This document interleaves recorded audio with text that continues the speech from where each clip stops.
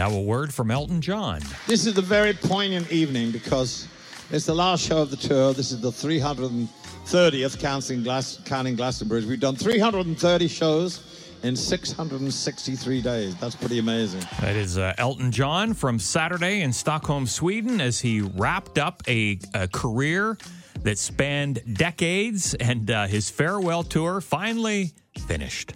And I always hesitate to talk about their final show because I never believe them anymore. I've seen so many we're going on a reunion tour, or we're going on this revival tour, or whatever. We're looking at you, Kiss. Yeah, a few years after they retired for the third time. But after more than 50 years touring, the Rocket Man finally going home. When he started wearing, the glasses that he wears, those, Yes.